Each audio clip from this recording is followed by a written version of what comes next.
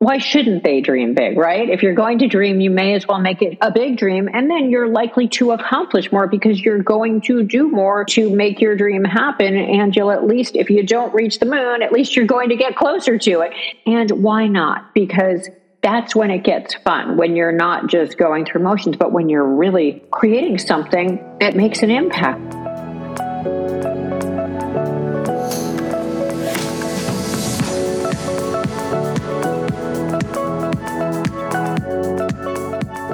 Hello. How are you doing today? This is Hannah, and I welcome you to another episode of Reaching Your Goals. Reaching Your Goals is a career-focused podcast where I sit down with truly inspiring individuals and we talk about leadership and career-related topics to give you the insights to get one step closer to living a fulfilled professional life. We all have goals we want to reach, but sometimes we just need those insights, those nuggets that help us moving. And that's why we are here today. And depending on the day, I'm either a certified leadership and executive coach or a management consultant, and I have an MBA from NYU Stern School of Business. My mission is to inspire you to reach your goals, lead with kindness, and have some fun along the way. I'm very excited for our episode today. My guest is Liz Elting. Before I tell you more about Liz, let me quickly check in with you. Have you already left 5 stars and a really nice review in Apple Podcasts? If not, why not do so today? And if you are already on it, could you also tell your friends about it? Help me spread the word. Thank you. Okay, that's enough about that. Let me go back to Liz, because that was a truly inspiring CEO conversation. So Liz is the founder and CEO of the Elizabeth Elting Foundation. She is an entrepreneur, business leader, linguophile, philanthropist, feminist, and mother. After living, studying, and working in 5 countries across the globe, Liz founded TransPerfect out of an NYU dorm room in 1992 and served as co-CEO until 2018. TransPerfect is the world's largest language solutions company with over $1.1 billion in revenue and offices in more than 100 cities worldwide. Liz received numerous awards, including the American Heart Association's 2022 Woman Changing the World Award, and has been named Forbes' richest self-made woman every year since the list's inception. Liz is also the author of the upcoming book Dream Big and Win, translating passion into purpose and creating a billion-dollar business. Let me also share my connection to Liz with you. In my intro, I share with you every week that I got my MBA at NYU Stern, and so did Liz. She actually gave Stern a $5 million gift to establish the Elizabeth Elting Advancing Women's Leadership Fellowship and the Elizabeth Elting Venture Fund.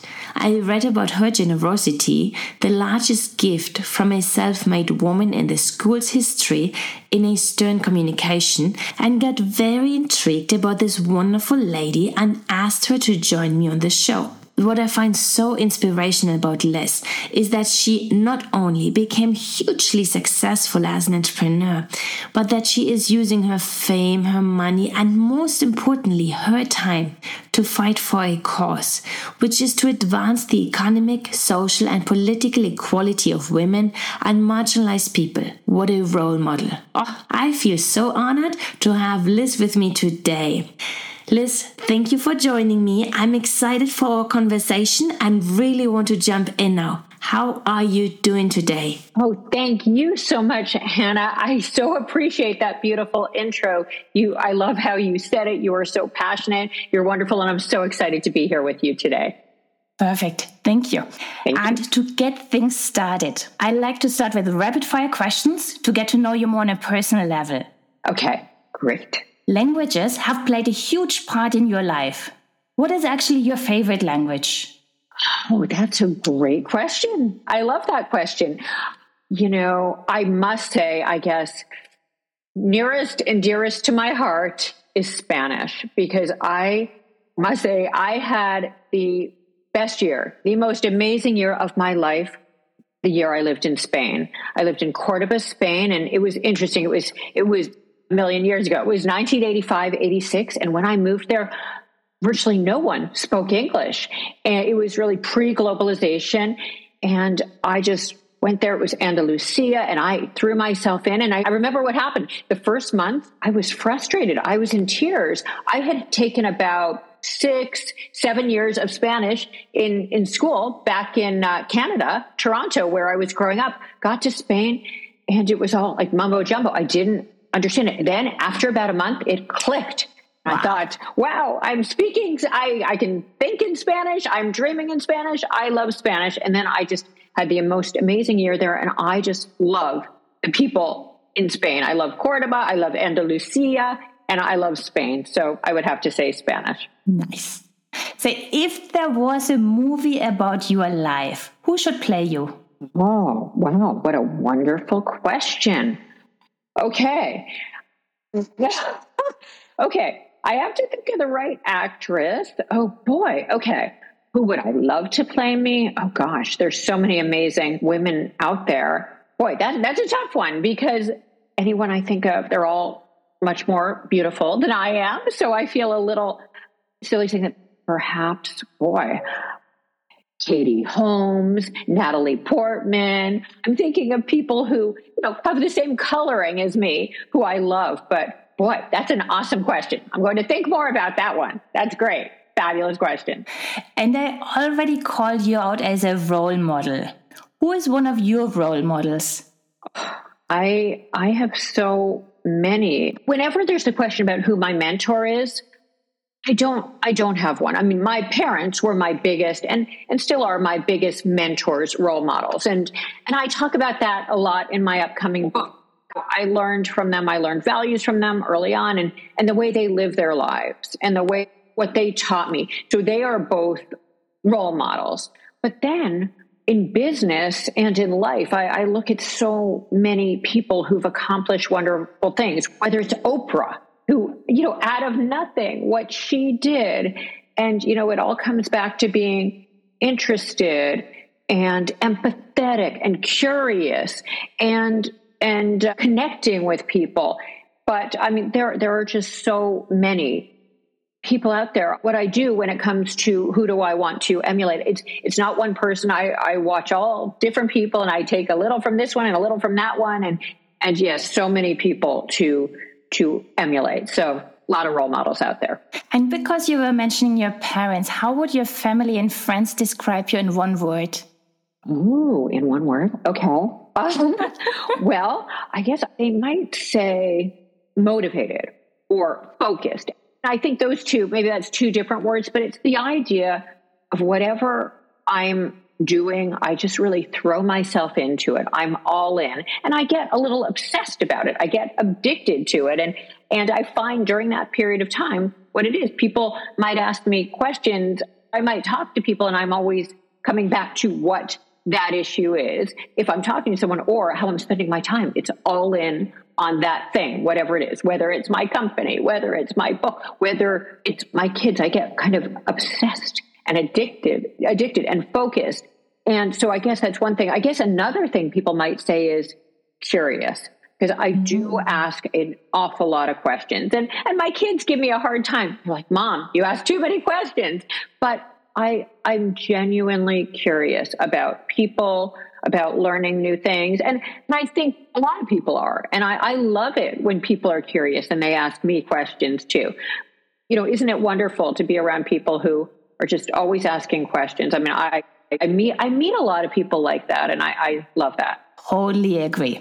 Yeah. You were just mentioning being focused, being motivated. What is the one quality you really appreciate in leaders? Yes. Well, being curious and always wanting to learn more, And then, yes, being incredibly focused and really kind of, this is something else I talk about in my book, but owning it.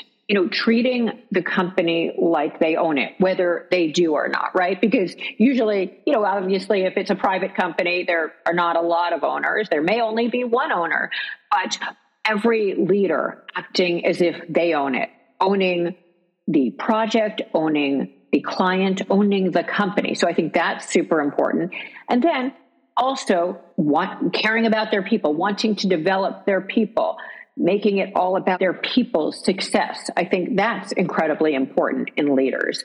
And then, of course, another important thing is coming to their boss with ideas. I mean, being innovative, being proactive, because obviously anybody can just follow rules and carry out what's asked of them.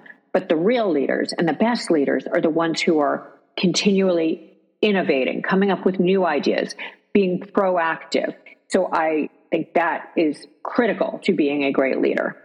And say, do you still remember what you wanted to become when you were a little girl? It's interesting. When I was little, I was a romantic, and I thought about getting married and having kids.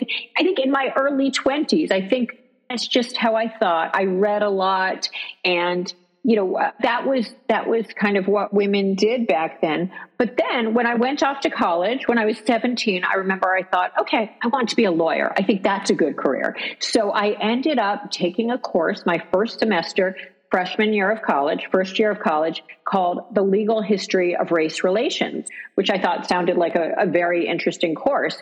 And it was. The subject was, but I learned from taking that course and reading the cases and writing the briefs and the mock court that we did.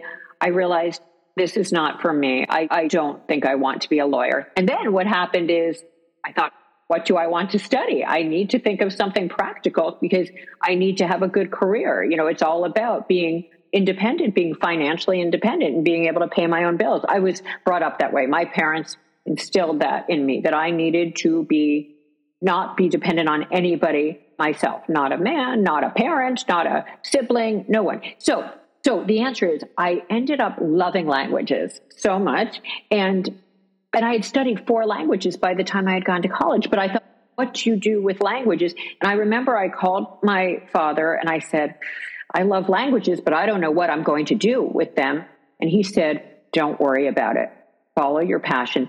Do what you love, and the rest will take care of itself. So I scrapped the idea of becoming an attorney and going to law school. I majored in languages. And then I thought, okay, and then of course I finished college, and, in response to your question about what I wanted to do, then I ended up, doing what I did next, which I could get into. But I knew I loved business because I had had many jobs in my teenage years, some of which were in offices. And I thought business was very interesting, but I wanted to, if I could, somehow incorporate my language skills. And that's ended up leading to what I did. But the answer is I didn't know early on what I wanted to do. I did not. I only knew what my passions were, which is so common with people, right? People have their hobbies, their passions. Often they don't know what on earth they will do with them. And you were just mentioning jobs as a teenager. What's the first job that you got paid for? The very first job, I remember it well. There were two that kind of happened simultaneously. One was babysitting, which so many people do. I was 10. And at the same time, coinciding with that, I got a job walking a child to school. I was in grade 5, 5th grade, and he was in grade 2 or 2nd grade. And we lived in the same building. And I remember getting paid to walk him to school. So that was a big deal when I was 10 and he was 7, along with a babysitting job. So those were the first 2 that happened kind of simultaneously. And say, what is one thing that people often get wrong about you? Well, that's a good question. I think I try to be, and I do my best, and I know I'm far from perfect. I do so many things wrong on a daily basis, but I try to be nice to people. I'm a bit, on the one hand, of a pleaser, but I'm incredibly competitive. I like to do well. And that's why I said, earlier, it's focus, it's intensity, it's addiction, it's obsession. And I throw myself into things in order to be the best, to win, And I think, in this day and age, sometimes people don't want to talk about winning. I think it's very important. I mean, for me it is, not look like I'm so competitive. I mean, by the way I act, but in the end, I'm intensely competitive and I love winning. So that's maybe what people may not see at first glance. Wow. Yeah. Do you also do any sports? I play a little. The sports I play are not team sports, but I ski, although I haven't skied much recently, but I ski, and I do remember, skiing growing up. I love water skiing. I swim now. I like hiking. I play a little tennis, but these are all for fun at this point. Okay, I had the vision of you running a marathon. I just had the picture. Really? Oh my Yes. God. Yes. Right. And a lot of people, all of my friends do. And I so admire them because the way I get my exercise is I walk and I hike. I hike when it fits into the schedule. Make myself walk at least 5 miles a day because I have to get my exercise. But all these people in my life, friends and people I've met who run marathons, and I'm just like, how do they do that? So I so admire people who do that. And one last question for the rapid fire. What is the best advice you've been given in your personal or in your professional life? When I was younger, it was to be independent, to not rely on anyone else. And as I mentioned, I really have incorporated that into my life and incredibly independent. And I like it that way. And I think people need to be, because I think what happens if they're not, they can't follow their dreams. They can't do what they want to do because they are beholden to someone. They are answering to someone. If you make sure you can take care of yourself financially, for example, and are independent, you don't need anybody for anything, then you can really be true to yourself and follow your own dreams. So I think that was good advice. As far as now, at this stage of my life, I think, this might be a bit cliche, but don't worry about what anyone else thinks. Just worry about what you want, what's important to you, and being true to yourself, because you care a lot more than they do, and you deserve to follow your dreams and not try to please everyone else. And I think that's wonderful advice as well. Yes. And with that, I think it's time to learn more about you and how you got to where you are today. Could you please share the key milestones? So growing up, I was fortunate enough to live in 5 countries and study 4 languages, as I may have mentioned. And so when I was little, I lived first in the US, then in Portugal, then in Canada, then in Spain, then in Venezuela. And I was able to live and study and work in these countries and study 4 languages, which I loved. As I mentioned, that's a passion. The favorite, it's the Spanish. It is. You're so right. It's just my heart is with Spanish and Spain. But they're all great. Okay. And so then that was a milestone, living in those places and studying those languages. And then I was incredibly fortunate because after college, I was able to have a job in New York. I was actually passing through New York on my way to Washington, D.C., thinking I might do something international in Washington, D.C. And when I was visiting my sister, she mentioned a translation company, and she said they may be looking for people. And I needed a job. I had just come back from 4 months in Venezuela after graduating from college. And I called them up, and I was able to interview and get a job there. So that was a big milestone event in my life, in the sense that I worked there for 3 years. And I was able to learn the translation industry, and I absolutely loved it. It was the perfect way to combine language and business. And this was in 1987, when it was really pre-globalization. It was the very early stages of it. So the timing was right. And this was a major milestone because while I loved the business and the industry, I think it can be done better. I saw a gap between what was available in the industry as far as the types of companies that were out there and what clients needed. I felt like they needed a company that provided top of the line service along the lines of a top tier investment bank or law firm, and the highest quality. And, back then this company did a good job, but it was about 90 people, 90, and it was the largest in the world at the time. And the others were mom and pop companies. So that was a milestone because I realized I love this industry, but I think it could be done better because I saw, issues there. Then I guess the next milestone was I went back to school, got my MBA, and right after graduating, I did end up getting a job where I thought I would try out finance. And it was doing equity arbitrage at a French bank. And I thought, well, this could be a way to use my MBA, where I majored in finance and international business, and learn about finance and make some money, save some money, and figure out if I like this. But basically, as soon as I got there, I did experience, first of all, I learned it just wasn't for me. I experienced sexism. I did. I was the only woman in my role, kind of this entry-level analyst. I mean, right, who, and what happened is whenever the phone rang, the guys would yell, "Liz, phone." So as though I was the one to answer it because I was the woman, because there were other men in my role. Yeah. And they didn't even necessarily have their MBA. I was the woman. So, between that and then when I said, I finished my work early because I would work intensely, I mentioned that focus, I was intense. And I said to my boss, what else can I do? And he said, well, you can go look in the supply closet, see what we need, and then ask all the guys what they need. And again, it was not what I hired to do. And I understand in a relatively small environment, you do whatever is asked, but there were certain things that were being asked of me. It was clear because I was the woman in that role. So anyway, I realized even aside from that, I didn't have the kind of passion for the work I was doing. It was a lot of numbers and spreadsheets.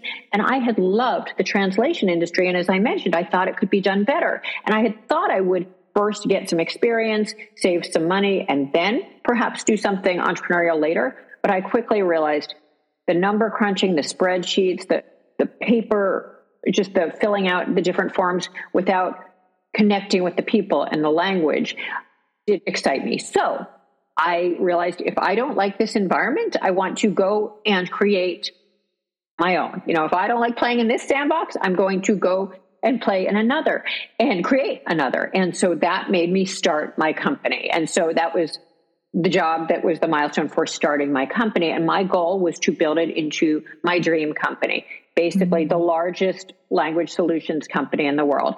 And so that, those milestones really are what led me to creating my company. I did that in 1992, a million years ago, over 30 years ago, did it for 26 years.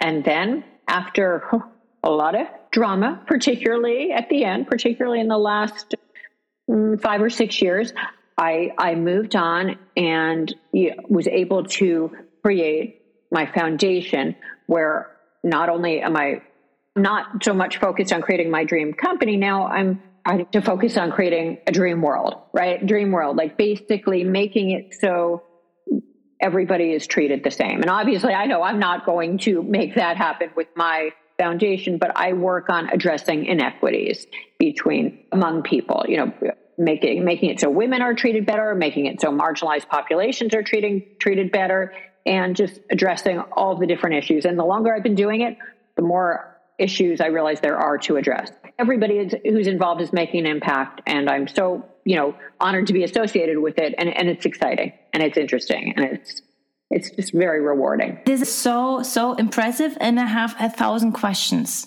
So I'm like, where should I start? Yeah. One thing that's top of mind is now this drive to fight inequality. Is that linked to the sexism that you experienced in your journey, or where is that coming from? That's a terrific question. So yes, it's interesting. It started there because that was the first time I really did experience it. And then in my 26 years, my company, I definitely experienced it, whether it was people when the company was small that I and my partner were meeting with, and they assumed that because I was the woman, I was the assistant. And even though I was the one who had all the experience, and that's on but then I saw issues with how women were treated, at my company, at other companies. And I thought, this is not okay. And I realized, wow, this is something I want to work on because we still have a long way to go. In spite of being in a better place than we were 30 years ago when I started my company, there's still much work to be done. And I saw it with how women were treated, both inside and outside of the company, and how other marginalized populations were treated. And, I just also feel, of course, like we all feel when you're fortunate enough to have a certain level of success, it's the least you can do. Nobody deserves it more than anyone else. And some people just had better opportunities. And I certainly did. So I think, it's time to give back. But yes, I saw issues with it, as I said, from that first job right out of business school. That was really where I started seeing it. And then, through the years after that.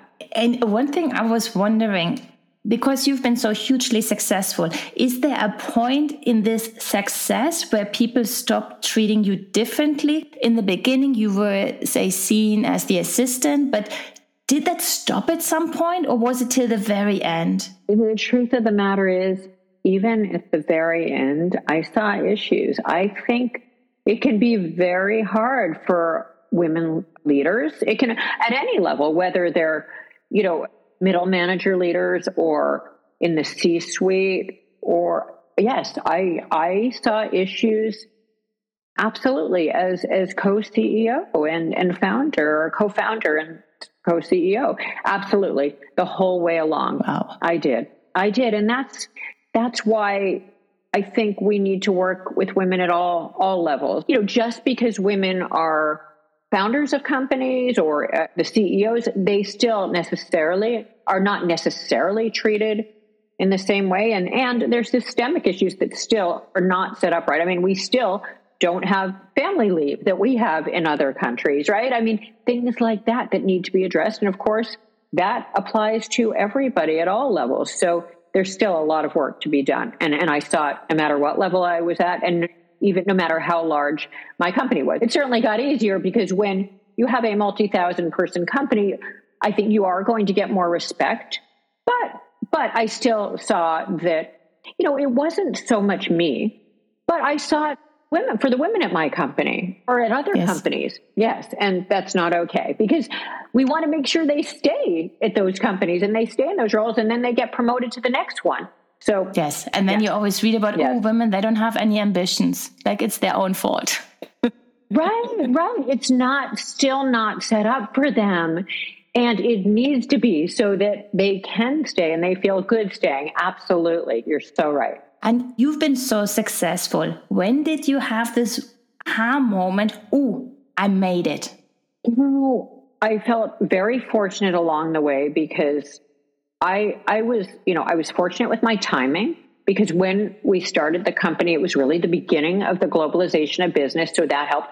And then we were fortunate to find incredible people who kept helping us go to the next level.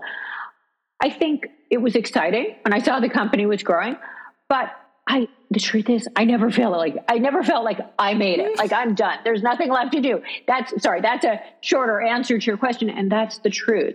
Because sometimes my kids say to me, Mom, why don't you just stop what you're doing? Go take a break, sleep late. But I feel like, yes, I accomplished a good amount with my company.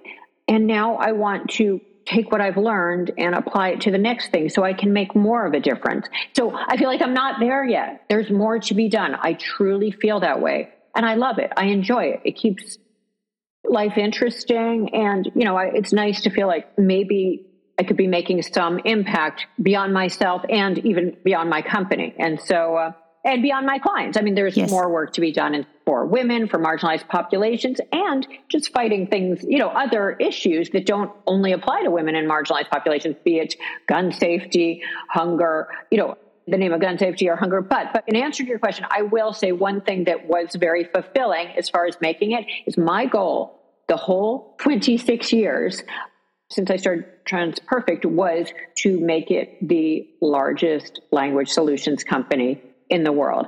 And what was really nice is we accomplished that goal. In 2017, we had the highest revenue in the industry. And, we always were kind of at the top or among the top as far as profit, but the highest revenue in the industry in 2017. And I thought, we did it. Wow. And then I sold in 2018. So that was very fulfilling, more because it was like, okay, that was a big goal and it was goal accomplished. So that was helpful in making me feel like I made it, in terms of that goal. And then of course, more work to be done outside of TransPerfect, but that was very fulfilling on the making it part. It took them 25 years to reach that goal of making it the biggest company.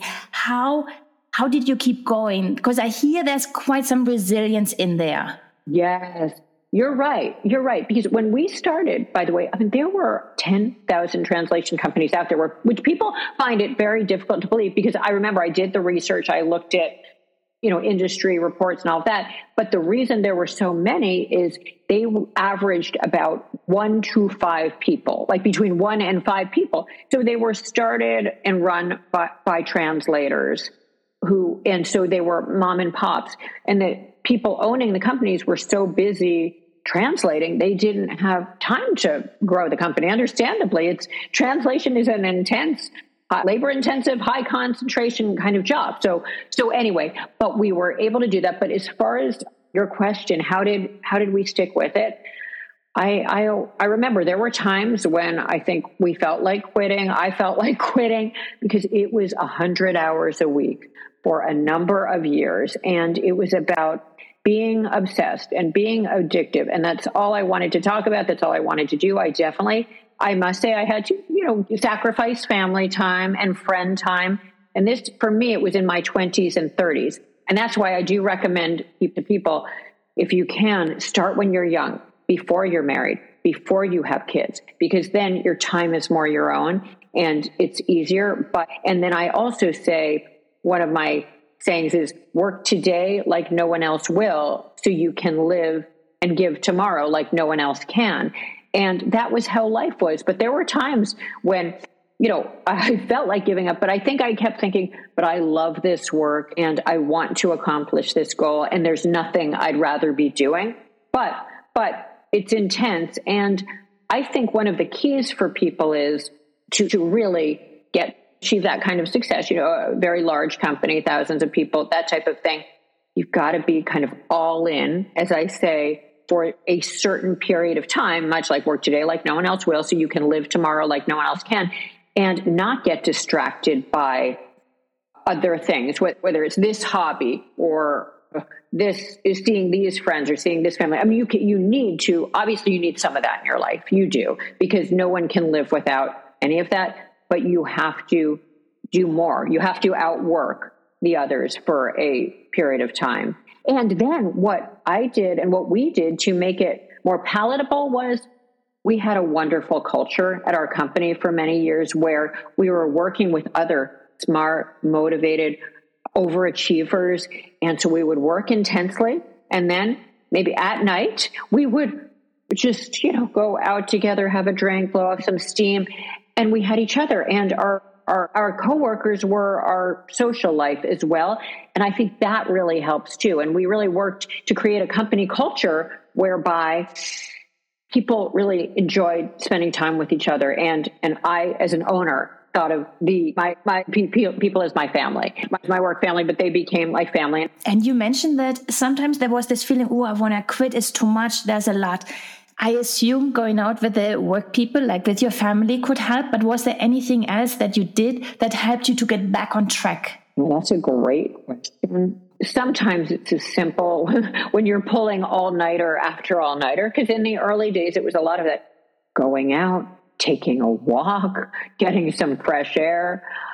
I think that has to, because you can't just sit there intensely for 12 hours, 14 hours. So whether it was taking a walk or I guess maybe trying to think, maybe going and working out, that would be a nice thing. I'm trying to think of things we did. I guess now and then, as time went on, maybe going on a little weekend trip to really just get away from it, step away and not, clear your head. I think that was necessary. And as time went on, we were able to do that. So that helped, because sometimes you just have to completely separate from it and then come back fresh. Of course, like anything, like when you're in school and you're studying, you must do that.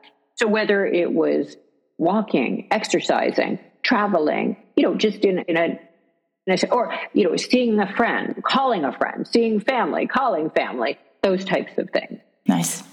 And what are your key ingredients for being this successful? And we have seen, like, you are competitive, you are intense, you're obsessed, addicted to a topic. But what helped you to really become who you are now? I think it comes back to something as kind of simple and unglamorous as goal setting with deadlines, goals with deadlines. So basically saying, okay, I want this year, our first year in business, to sell $250,000. And of course, I'm speaking in dollars, but whatever currency you're dealing with. But yes, a certain revenue amount. And then, okay, working backwards, how do I need to get there? And whether it's, I mean, now it might be emails, it might be phone calls, it might be trade shows. These are, back then it was one thing. Now maybe it more relates to social media, but for us, when we started, it was literally mass mailing and sending out letters and sending out 300 letters a day and making 300 phone calls a day, and not letting ourselves get by without doing that. And then it was goals like, revenue goals. Like, okay, as I said, the revenue is $250,000 a year, 20 some $1,000 a month. Okay, how do we get there?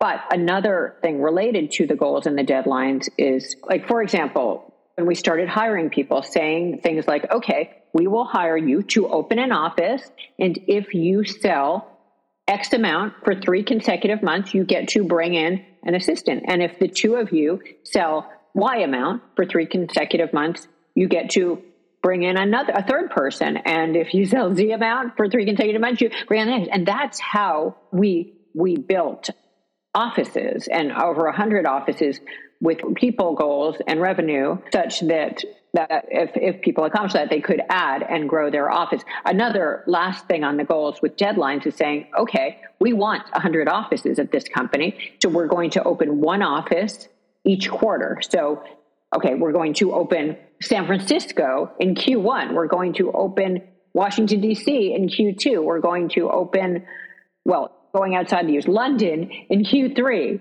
and Tokyo in Q4, and basically not letting ourselves get through the year without it. But goals with deadlines, wow. Very important. And maybe let's make this more tangible for our audience. When you set those goals, should you put them in writing? Would you recommend an accountability partner? Yes. So I'm a big believer in both those things, actually.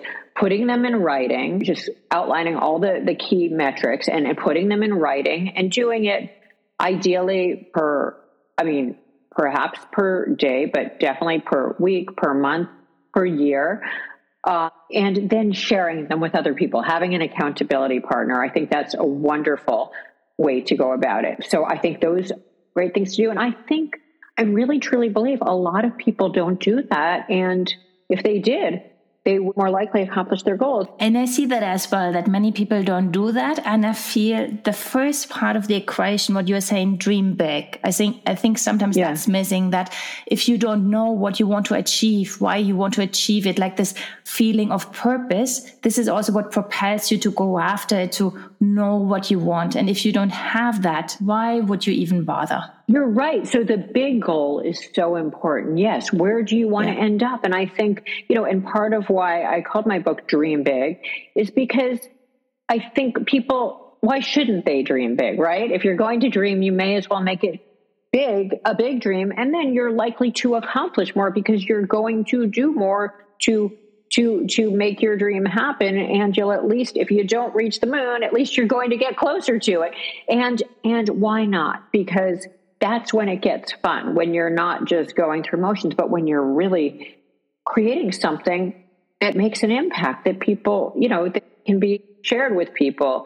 So yes, I agree. But yes, defining what your goal is at the outset is so incredibly important. So yes, completely agree with you on that. And you mentioned initially that when you were sharing the story, when you were calling up your dad on what you wanted to study, that your dad said, follow your passion, and your passion was language. Yes.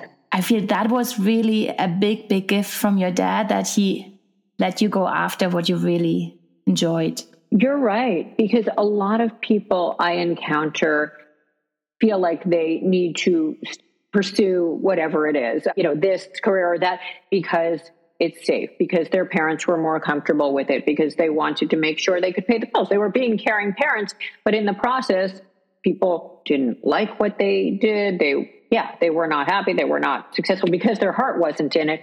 And, I think it's wonderful. I was incredibly fortunate that my parents encouraged me to pursue my dreams. So yes, absolutely. And I think everybody should. I mean, we all should pursue our dreams and just find a way to, of course, make them attached to making money, to bringing in revenue. And I think so often with creating a company, it's not about coming up with a new idea, because I'm not the most creative person. I'm one of the least creative people, but it just finding problems with how it's done and think, okay, this could be a way to do it better.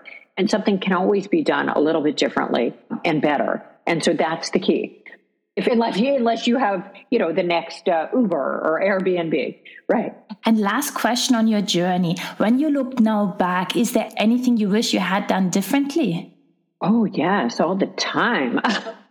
Okay. Well, one of the things I talk about in my book is, and I know why we didn't, we started really with no money. We were just out of business school. And so we didn't hire an accountant. We didn't hire an attorney. We didn't have the money to pay for them. But I think everybody, when you're starting a company, you need to set it up properly and hire an accountant and hire an attorney. And then if you have a partner, which I did, we were 50-50 partners, you need a proper shareholders agreement. And in our case, we didn't have one. And then couple of years into it, we couldn't agree on actually doing one. So that was a problem. And then the other challenge we had is we were 50-50 owners. And when I speak about entrepreneurship now, I say it's hard to be 50-50 owners. Very hard when there isn't a clear decision maker, right? Because there is a lot of there will be a lot of disagreements. And perhaps if you're happy being 50-50 owners and you have a tiebreaker, maybe that's okay. I wouldn't do it that way. If I were doing it again, I would be the majority owner, at least 50.1%.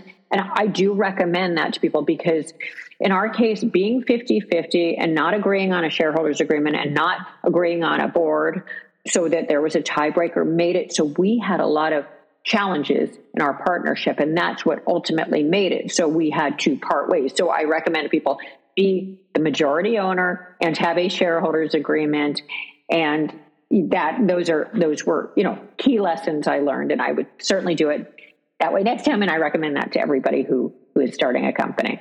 Time is flying, so I only have a few more questions left. Sure. What is coming up next for you? I know there's the book. When is it coming out actually? So it's coming out September 26th, but it is on sale now on Amazon and Barnes & Noble and Wiley. So I'm excited about that. Very excited to share some of the lessons I learned, because I mentioned, the one about the 50-50 and the shareholders agreement, but I did a lot of things wrong and I learned a lot of lessons. So I share them in my book, and along with the book, lots of events and speaking about the book, speaking more about entrepreneurship, which I love. And then just more philanthropy, more initiatives related to the causes I'm involved in. So that's exciting too. And say for this show, who else should I have as a guest? There are so many women out there, that I would recommend. And I'm trying to think. I want to give you some good names. I'll tell you who. Joan Hornig, who is fabulous, Lydia Finette, Aliza Licht, Julia Borston, and Candace Nelson, to name a few. Perfect. But there's so many amazing women out there doing such terrific, inspirational work. And so I think any of them would be terrific. Oh, wonderful. Wonderful. I will ask you for the introduction afterwards. Sure. And for the listeners who want to stay in touch with you, of course, they should pre-order your book, Dream Big and Win, Translating Passion into Purpose and Creating a $1 Billion Business. I'm also curious to read it. So they should do that. How else can they stay in touch with you? Thank you so much, Hannah. Yes. Okay. Well, I have my website, which is lizelting.com. I have my foundation website, which is elizabetheltingfoundation.org. And either of those, there is an email link on both of those. My LinkedIn is linkedin.com Liz Elting, and Instagram, I'm at Liz Elting, and Facebook, I'm Liz Elting, and Twitter at Liz Elting. So all of those ways. I would love to be in contact with any of you. That would be wonderful. Perfect. With that, I thank you so much for taking the time today. Like the past 50 minutes have been just flying away in no time. So thank you so much. And I think if you like, come back in fall when your book is actually out to buy. I would love to see you again here. Thank you. I would love that, Hannah. Thank you so much. This has been so much fun speaking with you. Perfect. Thank you. Okay. Thank you. I hope you enjoyed the episode. And since you're still listening, in case you have not yet subscribed to this show, please do so wherever you listen to your podcasts. This way, you will get the next episode in your inbox when it drops on Tuesday. With that, we are done for today. We are one step closer to reaching your goals. Talk to you guys next week. Bye.